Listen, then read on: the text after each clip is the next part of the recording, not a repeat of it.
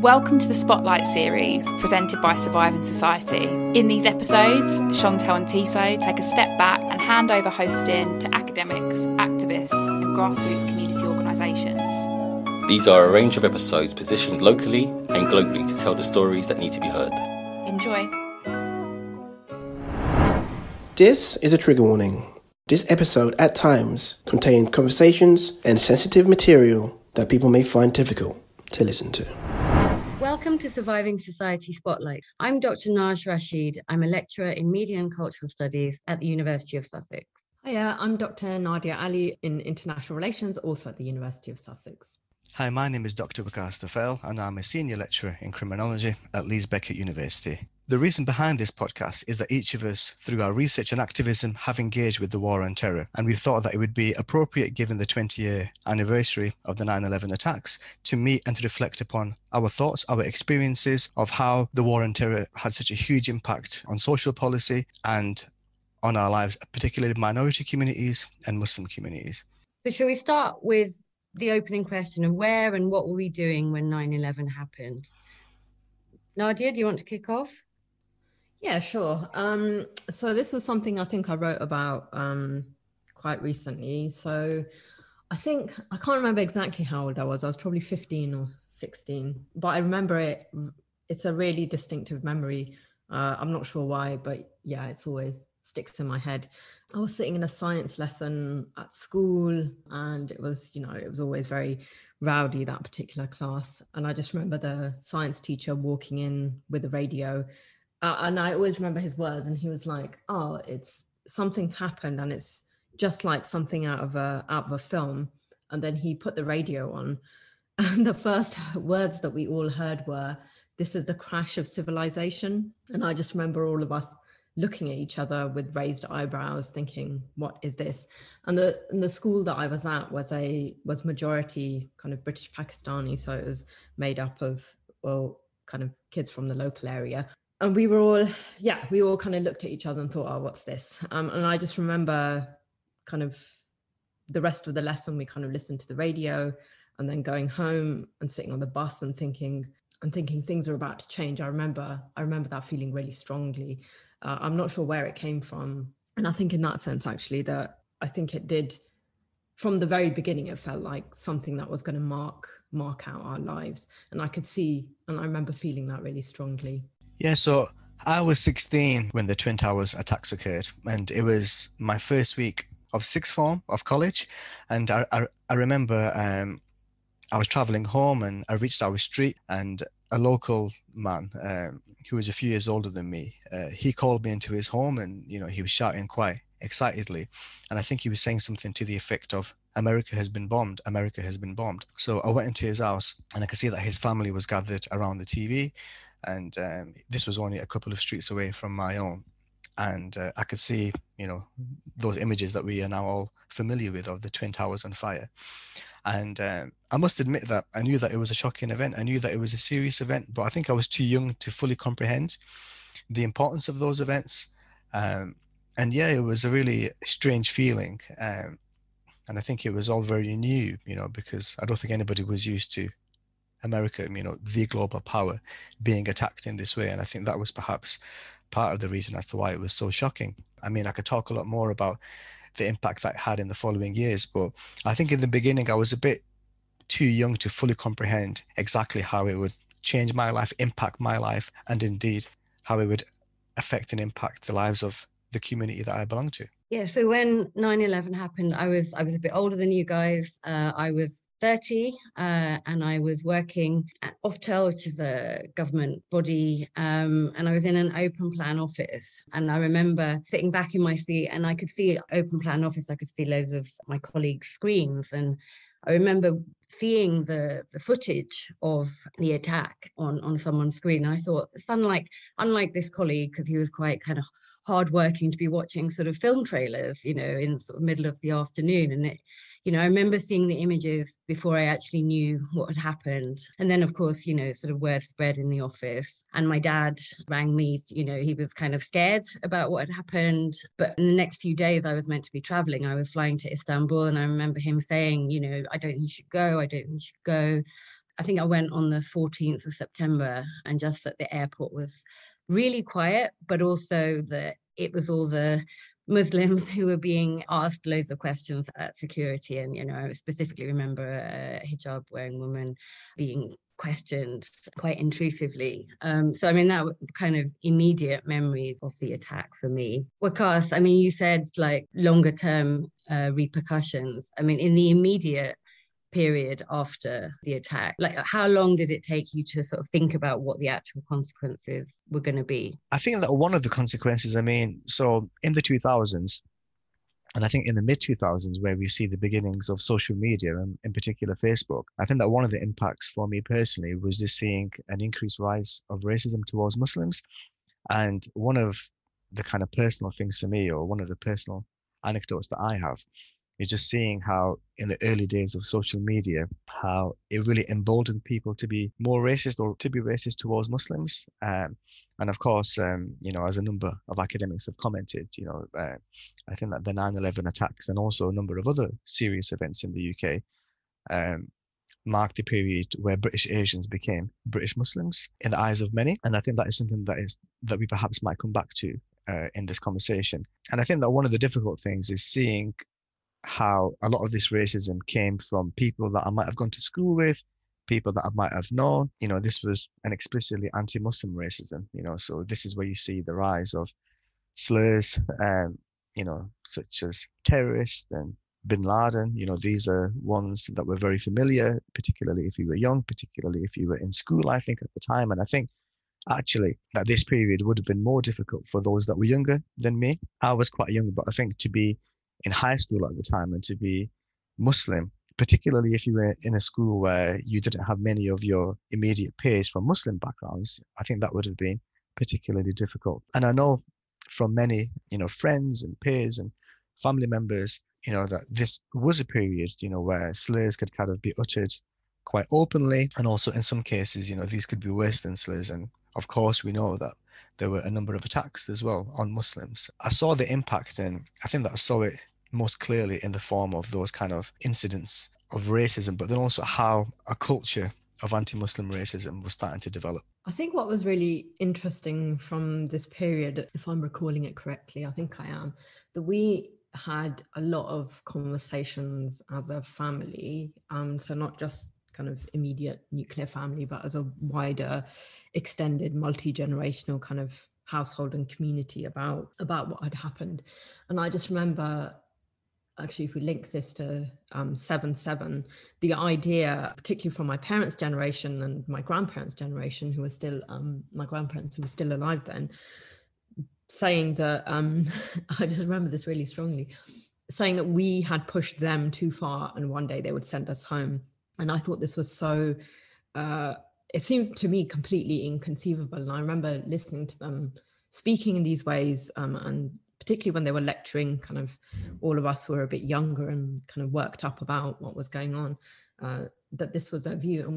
And I remember all of us expressing in different ways, well, they couldn't possibly do that because we're British. And I think that really sticks with me as well, given the kind of context of conversations we've been having around Shamima Begum, and the countless others who've had their citizenship removed from them by the Home Secretary.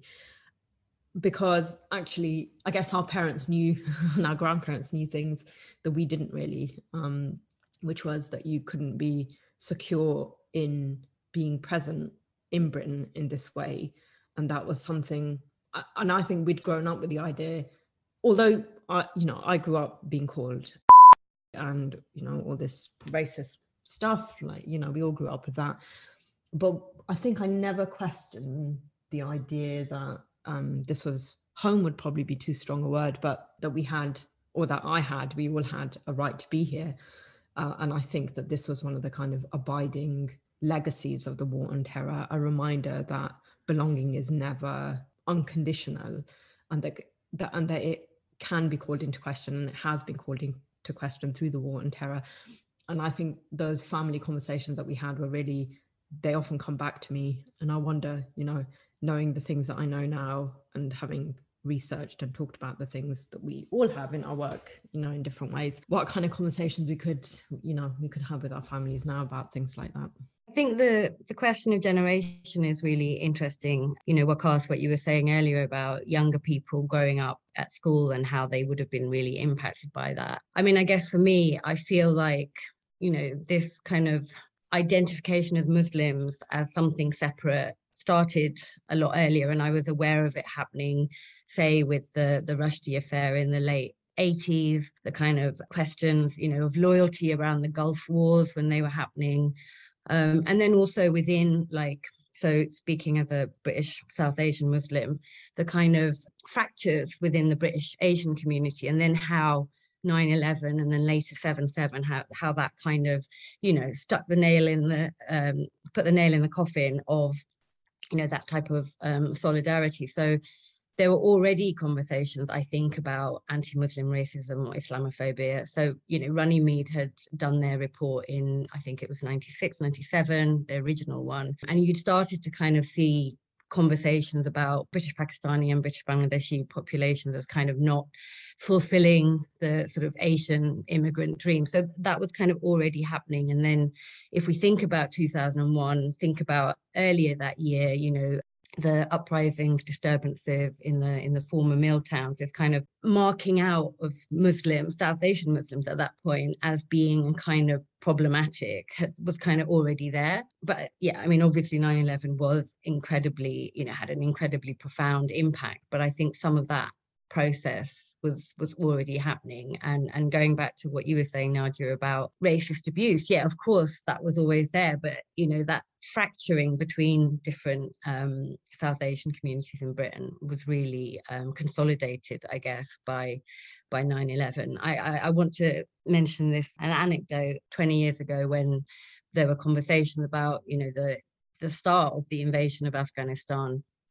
And a friend and I, a British Indian Sikh friend, were in a bar, and this white guy came and asked us, you know, what do your lot think about this, you know? And the irony of that was that we had been arguing. I'd been saying, well, you know, it's unbelievable, outrageous, and he was like taking the pragmatic line that what else would you expect? But you know, that anecdote, I think, encapsulates something also that sort of changed at that time in terms of kind of relationships around race and racialization.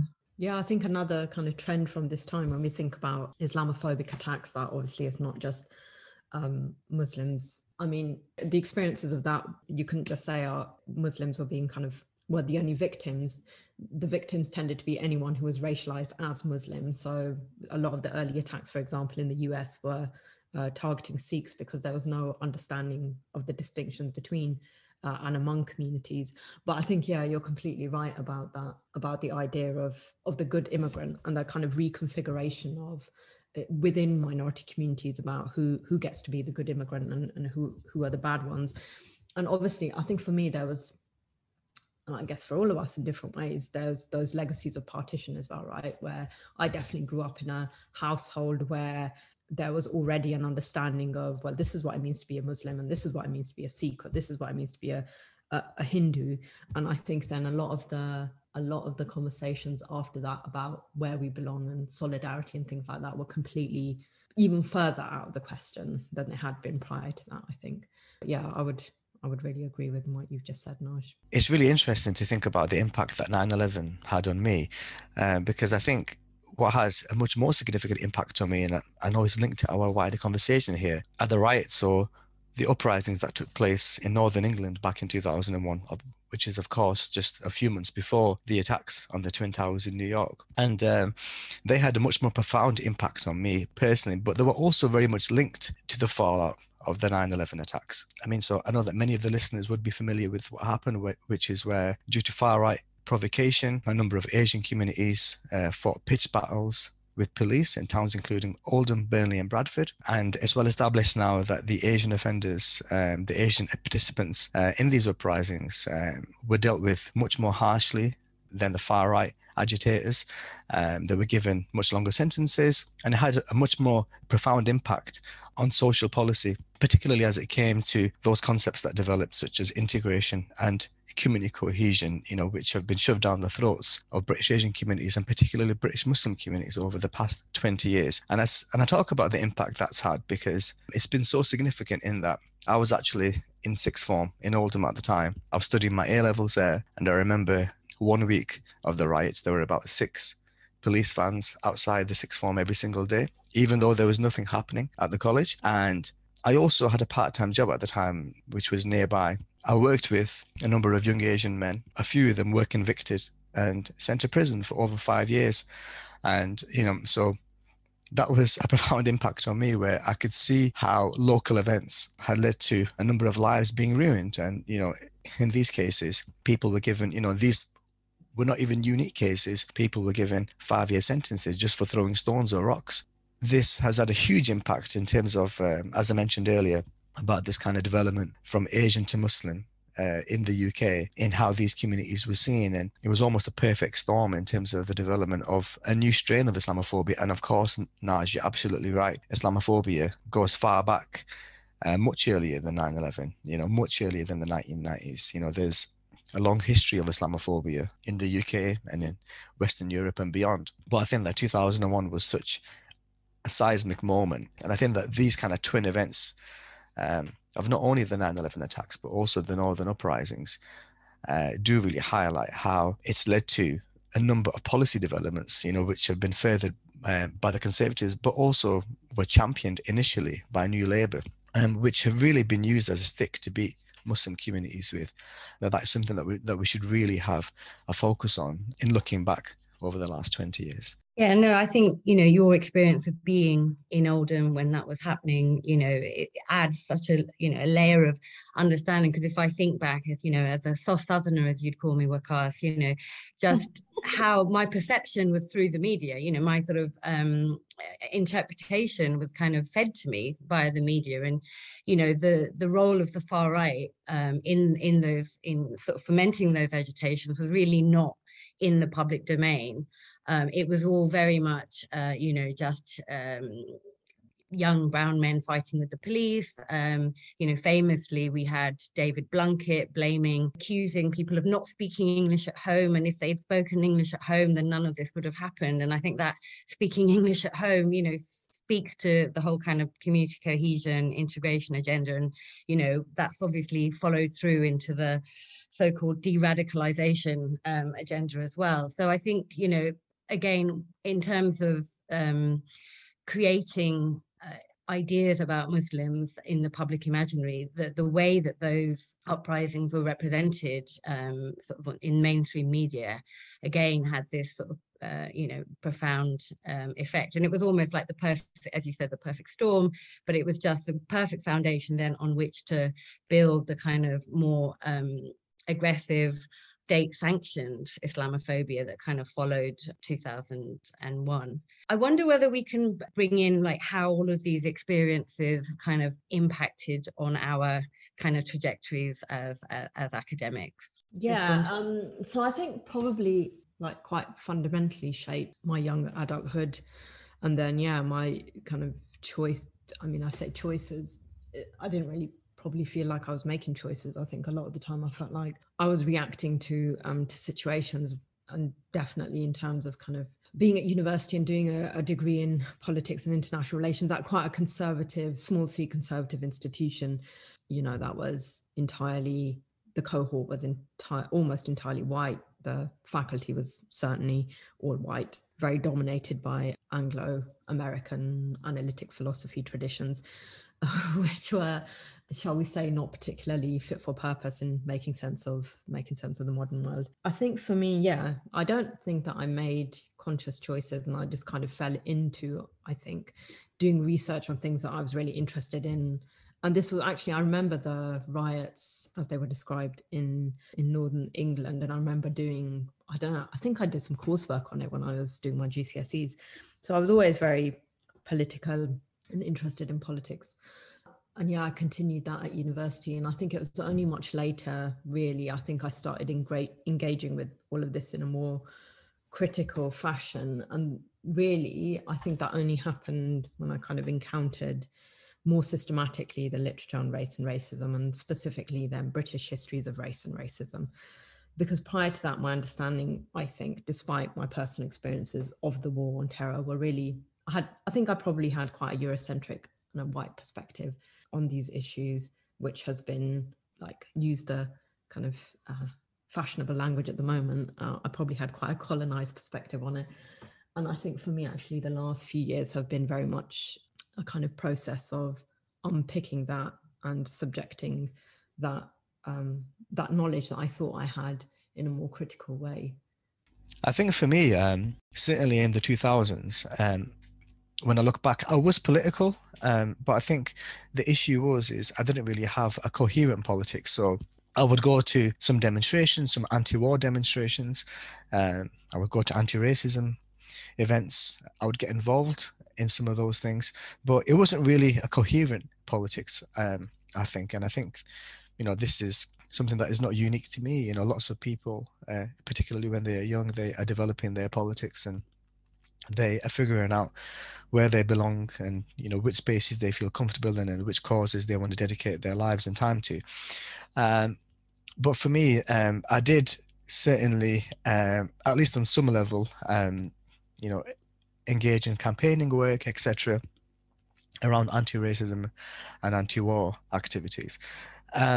I think that for me, I kind of ended up falling into academia by accident almost, but I was lucky enough to have some good lecturers, who were engaged with race and class. And I think it's then really where I began to see the world differently, where I began to see the world, through a lens of race and class, and I think if you don't have those conceptual tools, then I think it's very easy to be apolitical, where you don't understand or where you don't see the world, through those different structural forces, be it connected to class or be it connected to race or be it connected to patriarchy and gender.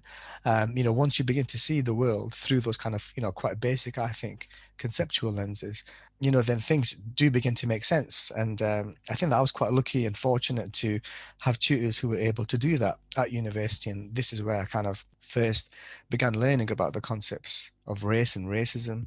I think I was particularly struck by the study of British Muslims because, of course, coming from a British Muslim family and community, this was my experience, this was my life, and I was certainly interested in researching it, given the events of my own life. In terms of my own work, I think it's quite strange where through my degree and I guess through my PhD as well, I had much more of a focus on class in my work, and I think that is partly because of training. And this is a conversation that I've actually had with others as well, where scholars who work in the race field now didn't initially or originally have that as their background, is something that they've picked up and developed. And I think that for me, this is very much dependent on who your supervisors are, who your advisors are. And for me, during my PhD, and I guess before then as well to some extent, I was engaged with a number of different networks, which were connected to race and which were connected to anti-racism. And I also got involved in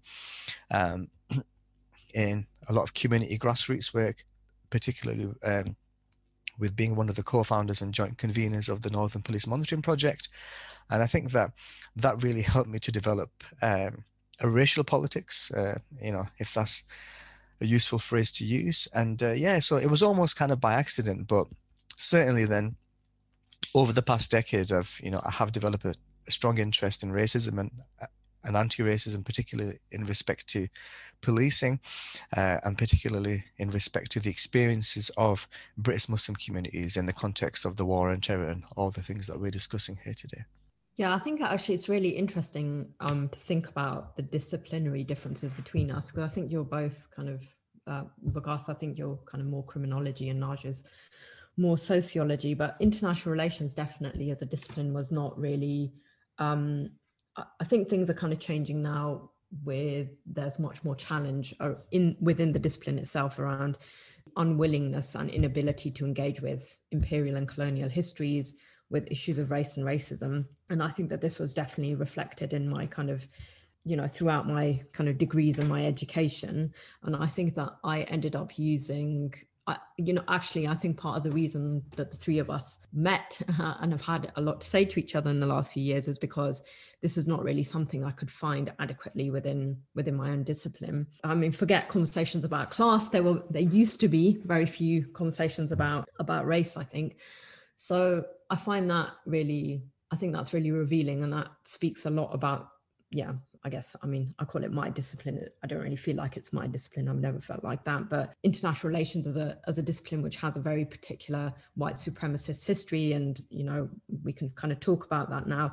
But for me, the kind of most compelling stuff around race and class, and particularly that kind of mutually constitutive relationship between them, was, you know, reading Robbie Shilliam's Race and the Undeserving Poor was a real turning point, because that helped me to understand the mutually constitutive relationship between those categories through the kind of histories of British imperialism, and this idea of the undeserving poor, which kind of opens up the ways in which different minoritized, racially marginalized communities in Britain have treated, right? So we're talking about Muslim populations, but obviously there's a very developed framework around Black populations, you know, and the idea of the mugger, and kind of there's a huge literature on that.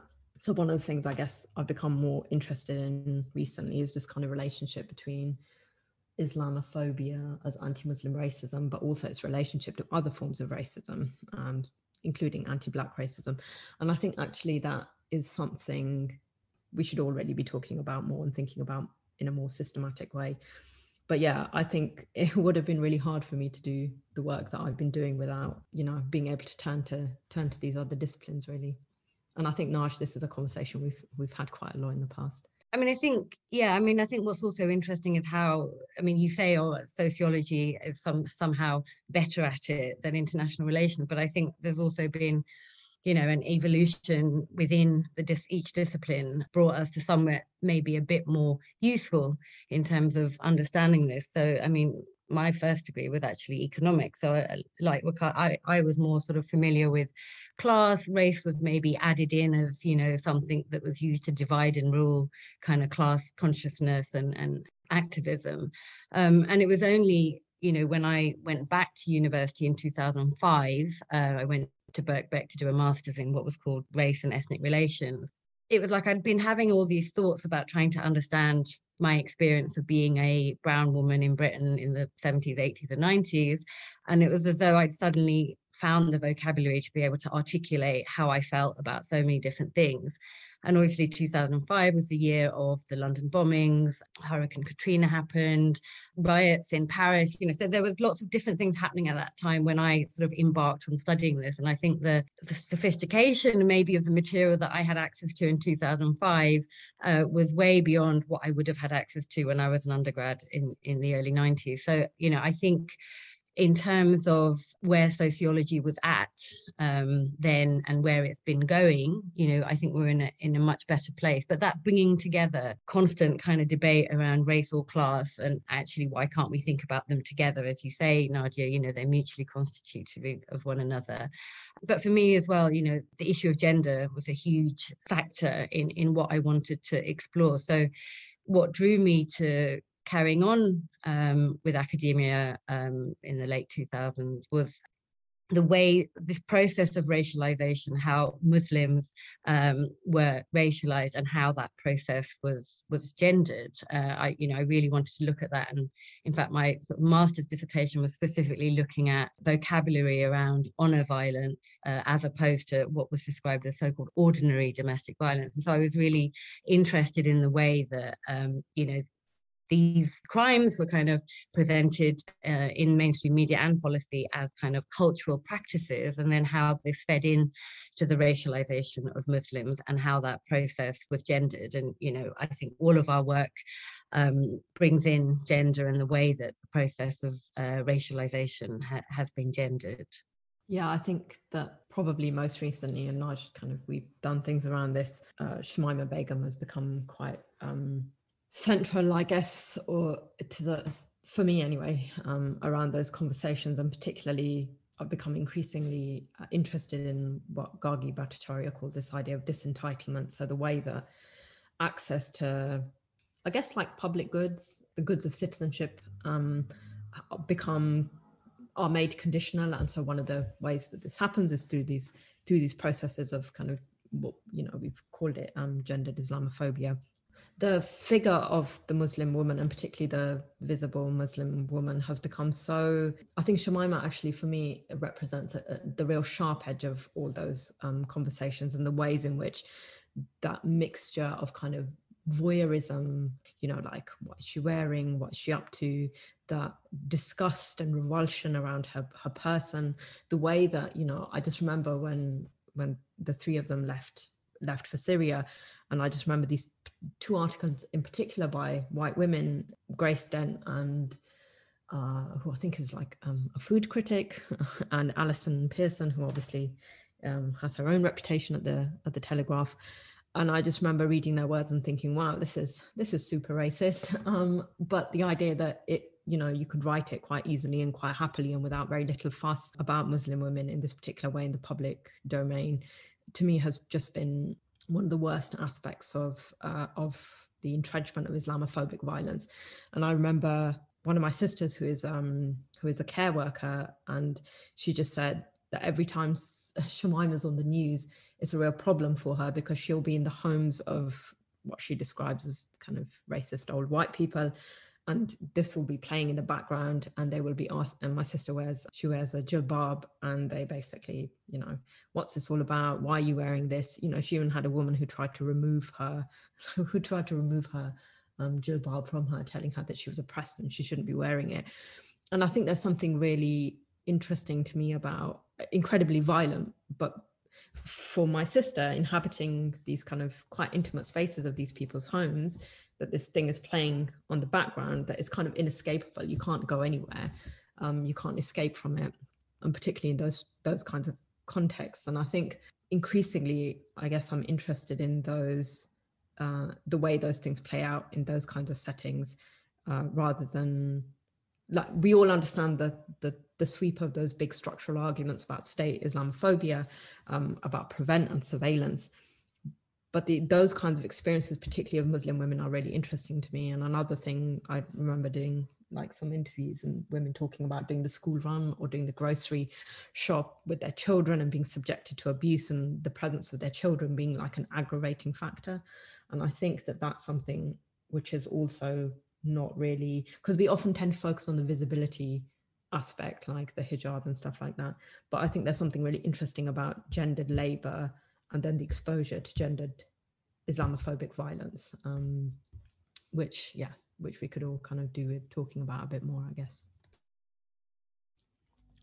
I absolutely agree. And I think that the case of Shamima Begum highlighted, you know, I know that it's frequently in the media over the past few years, you know, since the revelations were first made around how she traveled to Syria with some school friends. And I think that it's so instructive as to how embedded Islamophobia is in the UK. At some point in the coverage of Shamima Begum, I remember there was a report of a shooting club in the UK. I think it was somewhere in Merseyside, where there was a shooting club where they were using Shamima Begum's face as a target. So there's this kind of deeply embedded hate towards Muslim women, which of course was directed at Shamima Begum, but which I think says something much more broadly about how Islamophobia is only ever just beneath the surface in the UK, if not in its most explicit form. It's only ever beneath the surface, and I think it doesn't take much for many people, you know, to find that Islamophobia within them, you know, which is unfortunate, but which I think is one of the hallmarks of 20 years of the war on terror. And I know that we could have a discussion, as many have, you know, about the role that Shamima Begum has played, particularly for liberals, you know, who have found it really difficult to find any defense at all, you know, given that she was a child, given that she was groomed. But for many liberal commentators in particular, they found it impossible, you know, to say any word, you know, for the fear of being seen as an apologist for terrorism or an apologist for anything else. And I think, you know, that there have been few but quite strong and persuasive voices who have been saying that Shamima Begum, you know, should face due process, you know, that she was a victim, that she was groomed.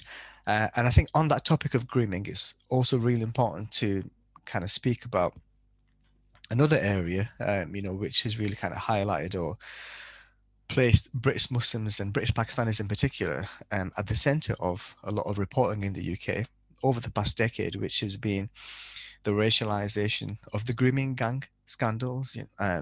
So again, I know that many listeners will be familiar with this, but it's the reporting of how a number of very serious sexual abuse crimes that were committed by groups of men. And of course, some of these cases are still being investigated and still being prosecuted today as we speak. But it's the way in which these crimes have been depicted in the press, have been reported in the press. And it's about the backlash that they have had on British Muslims, and I think on minority communities more generally.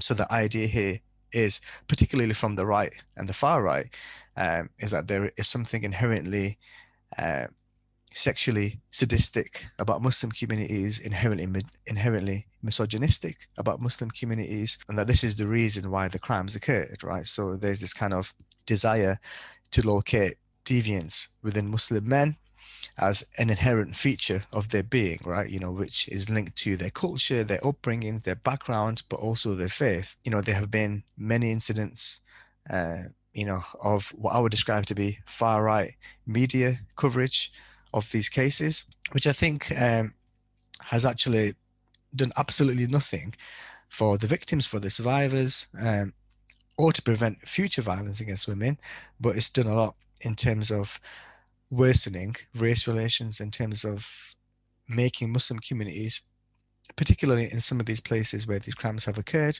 more vulnerable to racist attacks. It's a really controversial space for a lot of people, for very obvious reasons. But then I also think that in the last couple of years that there has been a real sea change, given that we now have some evidence, which I have contributed to as an academic, along with other scholars, including Ella Cockbain, which has really shown how there's absolutely no evidence that one ethnic group is overrepresented as an offending group in crimes of sexual abuse. That doesn't mean that we don't make sure that we redouble our efforts in terms of preventing sexual abuse and child sexual abuse in particular. But yeah, I think it's been a real and significant issue in terms of how we've dealt with the racialization of those crimes. And I say we from the perspective of activists, from the perspective of anti-racist and leftist, because I think it has been a dilemma for many. And I'd be interested to see, to listen to what you guys think about this as well. I think when I was listening to you speak, Waqas, it goes back to what I was saying, how this idea of a cultural practice and how that links back to a sort of longer legacy of Islamophobia or Orientalism, this kind of, the obsession with this sort of voyeurism, or this kind of attribution of these, essentialized characteristics of other marginalized groups. So I think that really comes through. But I guess I was slightly also struck by what you said about the way that the far right have used, these issues as a way to kind of get support. I think I've said elsewhere, everyone is a feminist when it comes to Muslim women, and it's how, these issues, whether it's around, gender violence within Muslim communities, or also these kind of media sensations around child sexual exploitation, yes, of course, the far right use that. But I think what I'm interested in is how that seeps across the whole of the political spectrum,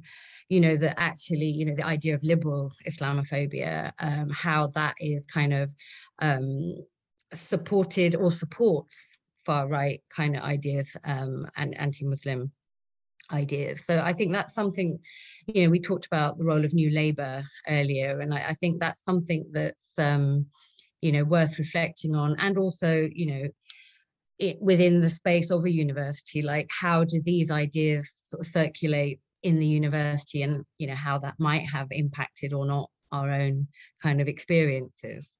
Yeah, I think this can't be stressed enough, liberal racism, because liberals have been, because you said like they're afraid of being seen as terrorist apologists. I would go much further than that they have been absolutely key architects in this, in constructing these Islamophobic ideas and helping them to circulate.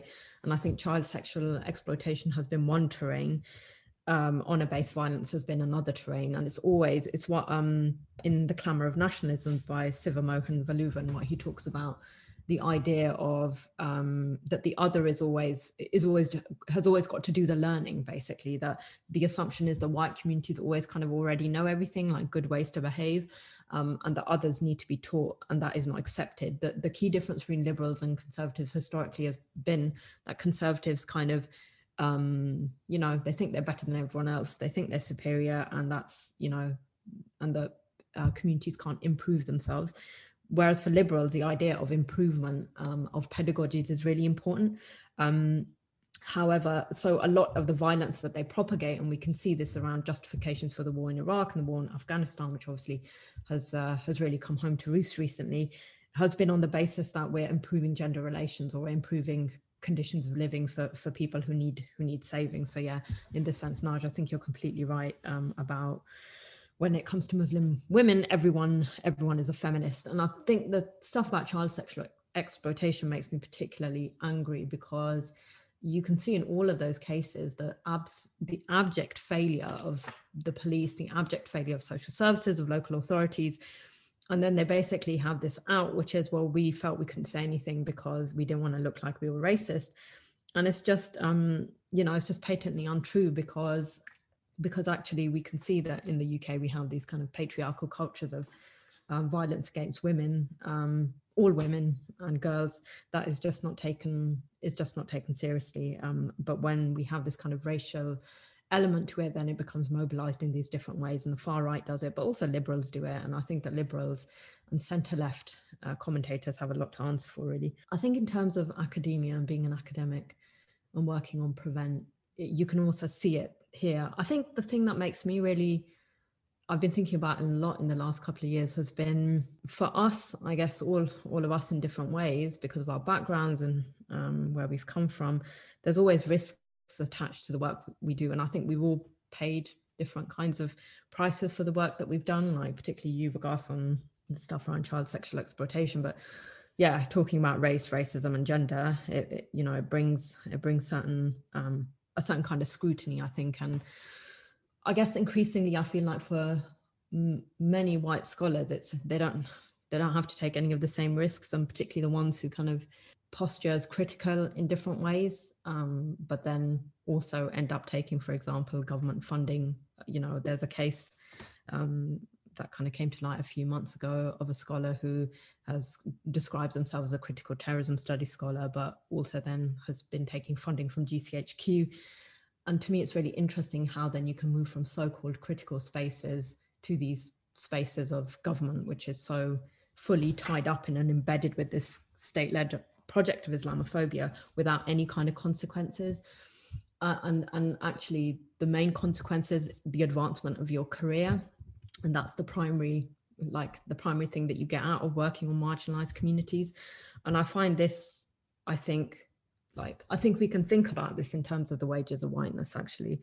And that's something I feel as kind of disciplines, sub-disciplines, fields of research, we should be talking about a bit more, because some of us have a kind of risks we take and prices we pay, and other people simply don't have that. It's just a way of advancing your career. And I find this really troubling, I think. I absolutely agree that being an academic in this space, if you're researching Prevent, if you're researching issues of CSE, it is a really toxic environment, and it really opens you up to attack. I have certainly faced my fair share of attacks, particularly I think on the CSE stuff and the CSE research that I've been carrying out. And I've been carrying out this research now for over a decade. I have done work on Prevent. I have published on Prevent. I have engaged with a number of other scholars too on the work of Prevent. But it's the work on CSE that has really led to me being attacked. I can recall a number of threats that I've faced, including death threats. Once, I'm not sure if you two know this actually, I may have mentioned it in the past, but I was in Australia a couple of years ago, and actually just a couple of weeks after the Christchurch terror attacks, and hopefully we can come back to the role of the far right later in this conversation. But I was at an event where I was giving a lecture on some of my research on the racialization of CSE. And there were two members of a far right group in attendance, and they made themselves known they sat at the back whilst I was talking, and then at the end they decided to heckle me, and that they made themselves known, who they were and what their views were. I think it's important to bear in mind that for some people and for some communities and for some academics more than others, critique and criticism are one thing, but then actually facing threats and, facing people in person, who don't like you, who make it very clear who they are and that they're from a far right background, that is something completely different and separate. And so it has been a real challenge. And because I'm Muslim, because I'm from a Pakistani background, there's been this kind of notion that I'm more open to critique or to racism or to death threats, because I'm researching this topic of CSE, and not because I'm a criminologist and because I'm a sociologist of race. It's interesting how it's only ever people of color or Muslim academics who kind of get judged on what they research because of their background, right? On the other hand, people of color pigeonholed as well, into researching particular things, right? Where, you must only be interested in researching race, you mustn't be interested in researching anything else, right? So there's this kind of idea that your research has to be connected to your identity, right? Which again, white academics, will never face these questions or this kind of hostility. And that isn't to say, just for the record, that white academics don't face abuse. And I would certainly say that my research collaborator, Ella Cockburn, also, as she has publicly declared, faced a lot of backlash for her research on CSE as well, and particularly given her findings on this subject. So yeah, I think it's absolutely, I think it's a different world if you're a brown academic, if you're a Muslim academic, and if you're researching topics like Prevent and CSE. And I think it really does open you up to a number of attacks. And I think that you do really need to have a good level of support around you, like you two, for instance, in order to kind of, share your experiences, have each other's back.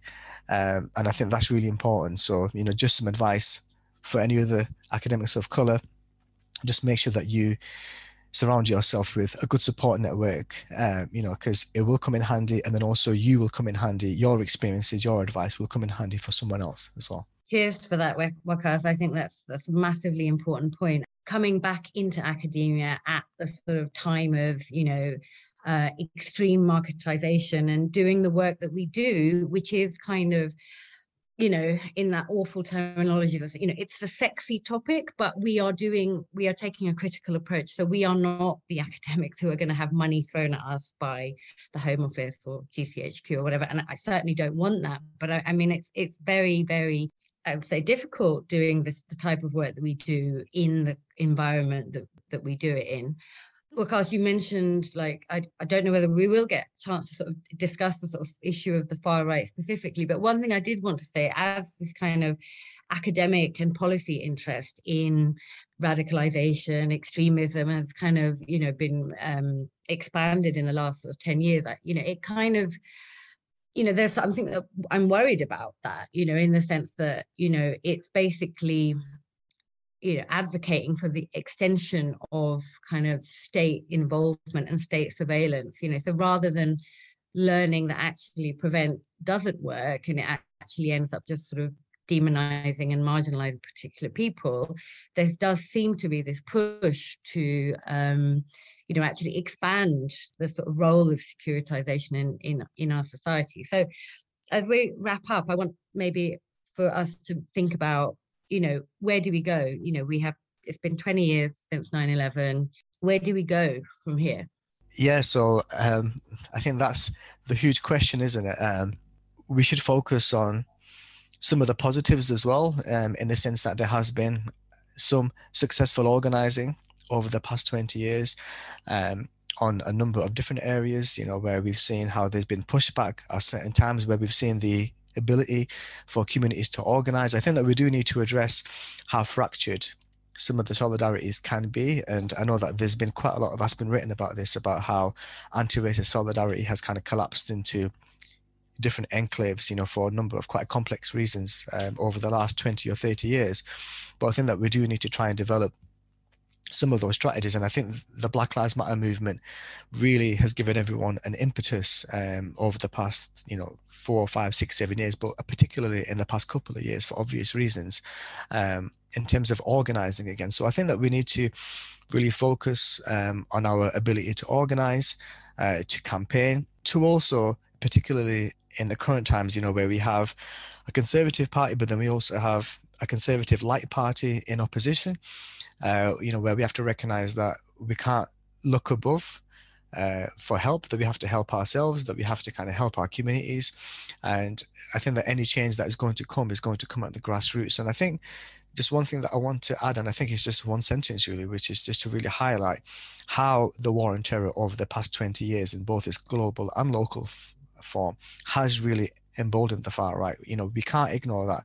We've had a number of far-right attacks from Christchurch, from Anders Breivik, to a number of far-right attacks in the UK. And I think that we have to absolutely understand that these are connected to the climate of the war on terror. These are absolutely connected to an encroaching and increasing anti-Muslim political climate. I think that we have to center that in our organizing. We have to center community protection, and we have to center campaigning and organizing against those policies and those programs that are targeting our communities. If that's Prevent, or if that's any other initiative or policy program, then we have to absolutely make sure that we organize together in terms of resisting it. And I think that we can look back at some of the successes over the past 20 years in order to do so.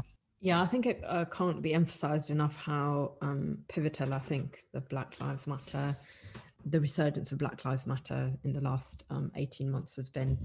Broader conversations around race, racism, empire, belonging, and all these kinds of things. I think in my teaching, I can definitely see the difference that it's made, in the sense that it's made certain things easier. It's made it easier for me anyway. I don't know what your experiences are, to talk about white supremacy and whiteness. And I think that's really important. I also think, thinking about kind of the good stuff, that the kids are all right. So I think actually for our generation, I think I've said this before, we didn't really know what was coming for us, whereas I think the younger generations have a pretty good idea, and they've grown up in particular kinds of ways. And I think you can kind of see greater levels of education, political education, awareness, and confidence actually to talk about these things. I can see it, in my own family in different ways. And I think that's really important. I think the biggest difference that kind of, I guess you can make through research and teaching is at this grassroots level. So the research, anyway, for me anyway, always has to be connected to, speaking to, and a part of organizing in these particular ways, and never just a kind of an exercise in itself, really. I agree. I think, sort of the levels of knowledge and education have kind of, a literacy, a sort of racial literacy has improved. And going back to something you said earlier, Waqas, that, sort of connecting up a sort of coherent sort of political stance. I think we're potentially a lot closer to having a coherent kind of thinking around race and class and gender in the mainstream. But I think also, it's important to build solidarity through that, and actually making those connections across different forms of racism, that exist in contemporary society, but also making those links to previous racisms, right? So I think that kind of knowledge needs to get out there, and making sort of links. If we think about the war on terror, yes, it's about Prevent, yes, it's about it's focused on Islamic extremism, or whatever the terminologies that they use, but also thinking about how the pre-crime space is used in lots of other ways. You think about the troubled family scheme, you look at the way that certain forms of music like grime are policed.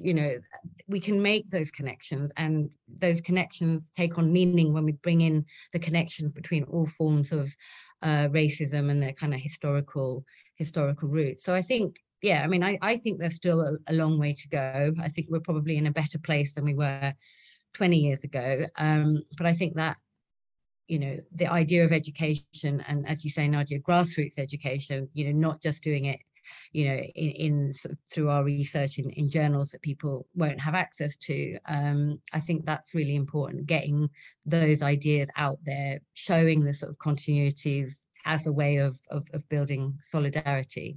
I just want to highlight, and I think that it's really important to do so, that we have reached the 20-year anniversary of 9/11, but we've also reached the 20-year point at which the war seems to have officially come to end in Afghanistan. And I think to call it a war is, it's quite a strange phrase. It was a military invasion and occupation. And I read just this week of an Afghan family, including 6 children, who were killed by a US drone strike. This was kind of a very tragic kind of metaphor, really, for how this invasion and occupation began. It started with a massacre of Afghan families, and that's how it's also ended. And one thing that we haven't really discussed too much, I guess, in explicit terms, although we have indirectly, is trauma, and how this trauma of the war on terror, this trauma at the global level, particularly in countries like Afghanistan and Iraq, which have been, which have been destroyed in many senses by Western imperialism, and in particular US imperialism, but then also the trauma of the kind of blowback of the policies like PREVENT, of the local war on terror apparatus, be that community surveillance, or be that through de-radicalization programs, or be that through the normalization of some of the issues that we've discussed in the course of this conversation today. So I think that one of the ways in which we can really try and think forward to the next 10 or 20 years really is about how we kind of deal with that trauma, because I think in many senses it's ongoing, and I think that's going to be a real key challenge. But as you both have highlighted, I think quite correctly, I think that younger people today are much better equipped. They seem to be much better politicized, given the Black Lives Matter movement, given the rise of social media, and how social media clearly has its uses from a political standpoint. And but yeah, I think that trying to kind of deal with that trauma is going to be a long-term goal and a long-term challenge.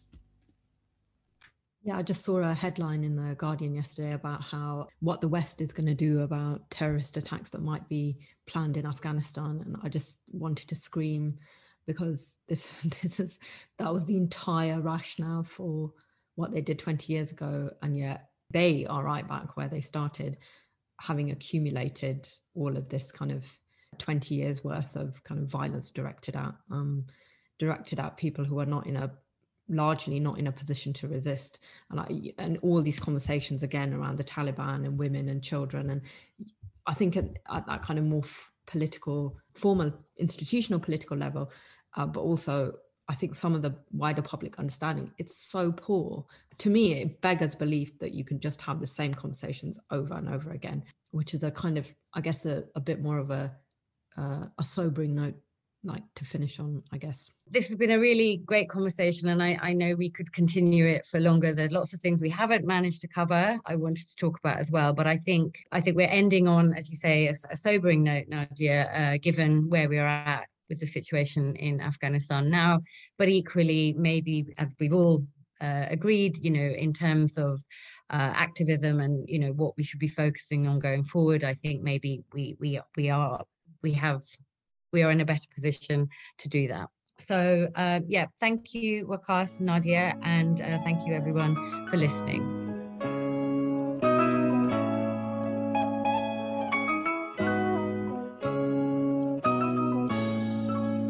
Thank you for listening to the Spotlight series. If you're interested in hosting an episode, get in touch.